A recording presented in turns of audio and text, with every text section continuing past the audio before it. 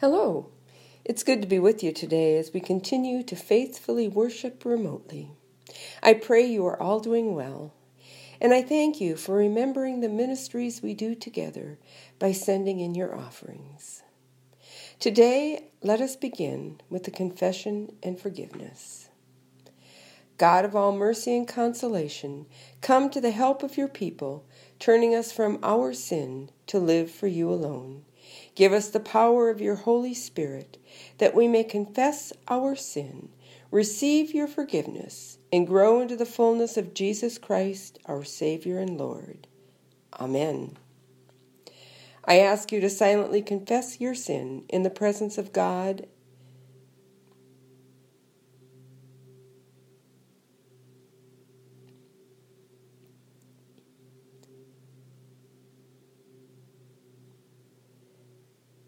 God, who is rich in mercy, loved us even when we were dead to sin, and made us alive together with Christ. By grace you have been saved. In the name of Jesus Christ, your sins are forgiven. Almighty God, strengthen you with the power through the Holy Spirit, that Christ may live in your hearts through faith. Amen. The grace of our Lord Jesus Christ, the love of God, and the communion of the Holy Spirit be with you all. Let us pray. God of compassion, you have opened the way for us and brought us to yourself. Pour your love into our hearts, that overflowing with joy, we may freely share the blessing of your realm and faithfully proclaim the good news of your Son, Jesus Christ, our Savior and Lord. Amen. A reading from Genesis. The Lord appeared to Abraham by the oaks of Mamre, as he sat at the entrance of his tent in the heat of the day. He looked up and saw 3 men standing near him. When he saw them, he ran from the tent entrance to meet them, and bowed down to the ground. He said, "My Lord, if I find favor with you, do not pass by your servant. Let a little water be brought to wash your feet, and rest yourselves under the tree. Let me bring a little bread, that you may refresh yourselves, and after that you may pass on, since you have come to your servant." So they said, "Do as you have said." And Abraham hastened into the tent to Sarah, and said, "Make ready quickly 3 measures of choice flour, knead it and make cakes." Abraham ran to the herd and took a calf, tender and good, and gave it to the servant, who hastened to prepare it. Then he took curds and milk and the calf that he had prepared and set it before them, and he stood by them under the tree as they ate. They said to him, "Where is your wife Sarah?" And he said, "There in the tent." Then one said, "I will surely return to you in due season, and your wife Sarah shall have a son." And Sarah was listening at the tent entrance behind him. Now Abraham and Sarah were old, advanced in age. It had ceased to be with Sarah after the manner of women. So Sarah laughed to herself, saying, "After I have grown old and my husband is old, shall I have pleasure?" The Lord said to Abraham, "Why did Sarah laugh and say, 'Shall I indeed bear a child now that I am old?' Is anything too wonderful for the Lord? At the set time I will return to you in due season, and Sarah shall have a son." But Sarah denied, saying, "I did not laugh," for she was afraid. He said, "Oh yes, you did laugh." The Lord dealt with Sarah as he had said, and the Lord did for Sarah as he had planned. Sarah conceived and bore Abraham a son in his old age, at the time of which God had spoken to him. Abraham gave him the name Isaac, whom Sarah bore him. And Abraham circumcised his son Isaac when he was 8 years old, as God had commanded him. Abraham was 100 years old when his son Isaac was born to him. Now Sarah said, "God has brought laughter for me, Everyone who hears will laugh with me." And she said, "Who would ever have said to Abraham that Sarah would nurse children? Yet I have borne him a son in his old age." Word of God, word of life. Thanks be to God. Sarah and Abraham, a happily married couple who have been together for many years. They had long given up the idea that Sarah would have children. They were content to live out their lives as they were. Now I'm sure Sarah felt that she had been cheated out of raising children and giving Abraham what every man deserved, male offspring to carry on the family name. Then one day, their lives changed forever. As Abraham rested by his tent in the hottest part of the day, 3 men approached him. At once he recognized the Lord and sprang into action. He greeted the Lord and the 2 angels that accompanied him. He brought them water to wash their feet and had them rest in the shade while he went to prepare them food and drink. Of course, the first thing Abraham did was go into the tent and put Sarah to work baking bread. He then summoned his servant to prepare the meat, as he gathered the milk and the curds that would accompany the meal. When all was done, he presented the food to the visitors and stood by as they ate their meal. After they were done and about to leave, they blessed Abraham and Sarah with the promise of a child. Abraham stood by solemnly, taking in what he had just heard. Sarah, who was still in the tent, shook her head in disbelief and laughed to herself. She knew that she was beyond ever fulfilling that promise. But the Lord would not let her disbelief go without addressing it. He looked right at Abraham and said, "Why did Sarah laugh?" Now Abraham may not have even heard Sarah laugh, and may have been taken totally off guard with that question. The blank look on his face caused the Lord to say, "Is anything too wonderful for the Lord?" Those words may have made Abraham turn toward Sarah and scowl at her with a look that said, "What were you thinking?" Sarah saw the look on Abraham's face and realized that she had just insulted the Lord. She gulped and said the only thing she could think of, "I did not laugh." She may have thought that would end the discussion, but as the men left, the Lord looked back and said to Sarah, "Oh yes, you did laugh. After all, there is no fooling the Lord." Now, even though the visit did not end on the best of terms, the Lord did not go back on his promise. Sarah gave birth to a son, and again she laughed. This time she was laughing for joy at the goodness of the Lord. It is interesting how the visit from the Lord brought 2 totally different responses from Sarah and Abraham. Abraham did not hesitate to take on the role of the servant and began immediately to serve the Lord and his companions. He did not doubt anything the Lord said or did that day. And then there was Sarah. She did what Abraham instructed her to do. She was dutiful.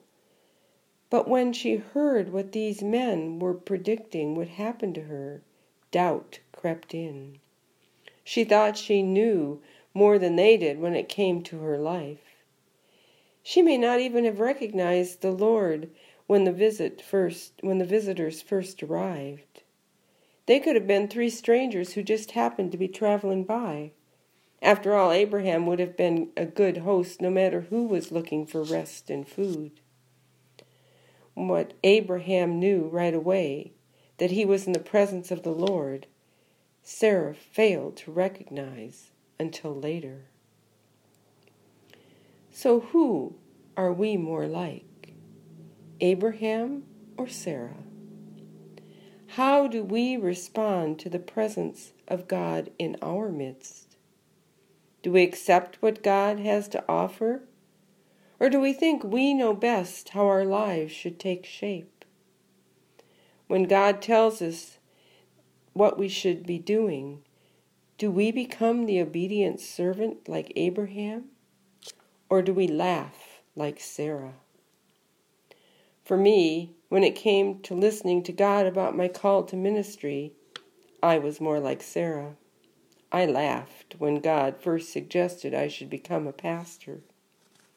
That was not what I envisioned for my life. Oh, I enjoyed church work, but I always considered myself a behind-the-scenes kind of person, not the one who would stand up front and lead a congregation. But God was persistent, about as persistent as I was stubborn. It took a while for me to finally give in to what God had in mind for the rest of my life. I'm sure you can all think of times when God was nudging you in one direction and you were either going without hesitation or shaking your head and saying, "Are you kidding me?" Either one is a natural reaction, but I think most of the time our first reaction is more like Sarah's, and that is when we have to remember that nothing is too wonderful for the Lord. God has our best interests in mind when those nudgings begin. It just takes us longer sometimes to be brave enough to let God take over our lives. When control is lost, it is a scary thing. But when God is in charge, good things happen. Then our laughter is not from doubt, but from joy. The next time God is speaking to you, remember what happened to Abraham and Sarah. God kept the promise made to them, and God will keep the promises made to you. Even if you start out laughing like Sarah, I pray you will eventually become the willing servant like Abraham, and then your joy will be complete. Amen.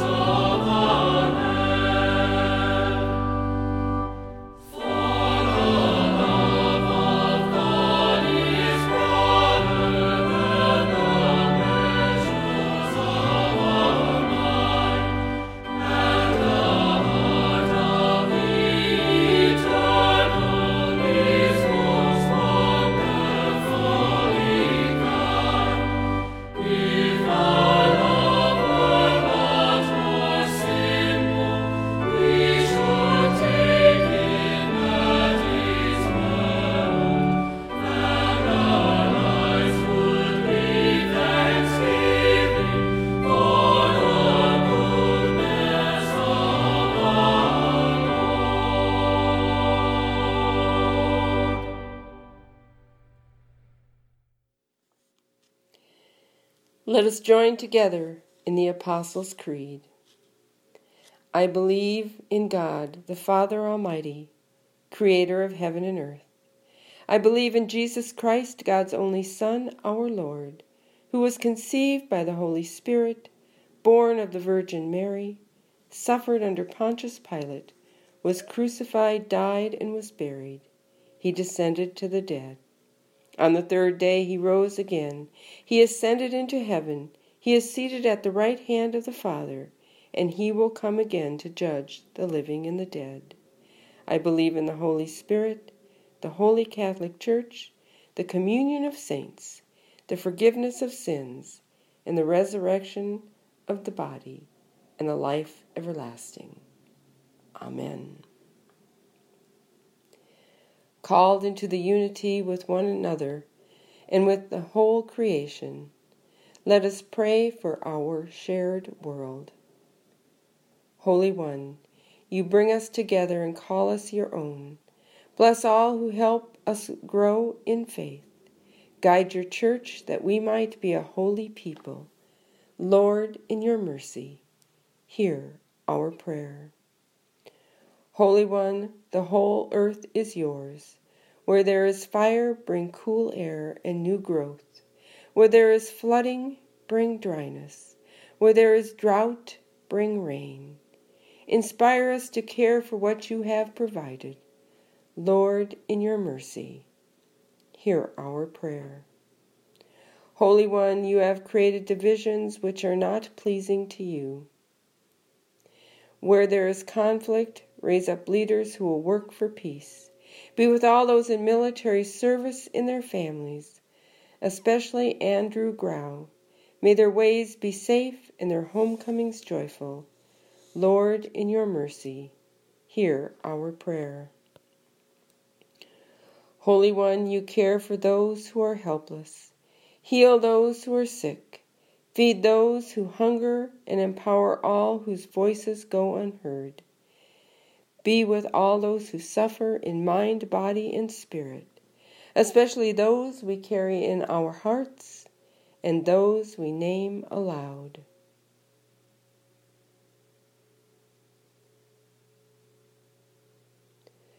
Lord, in your mercy, hear our prayer.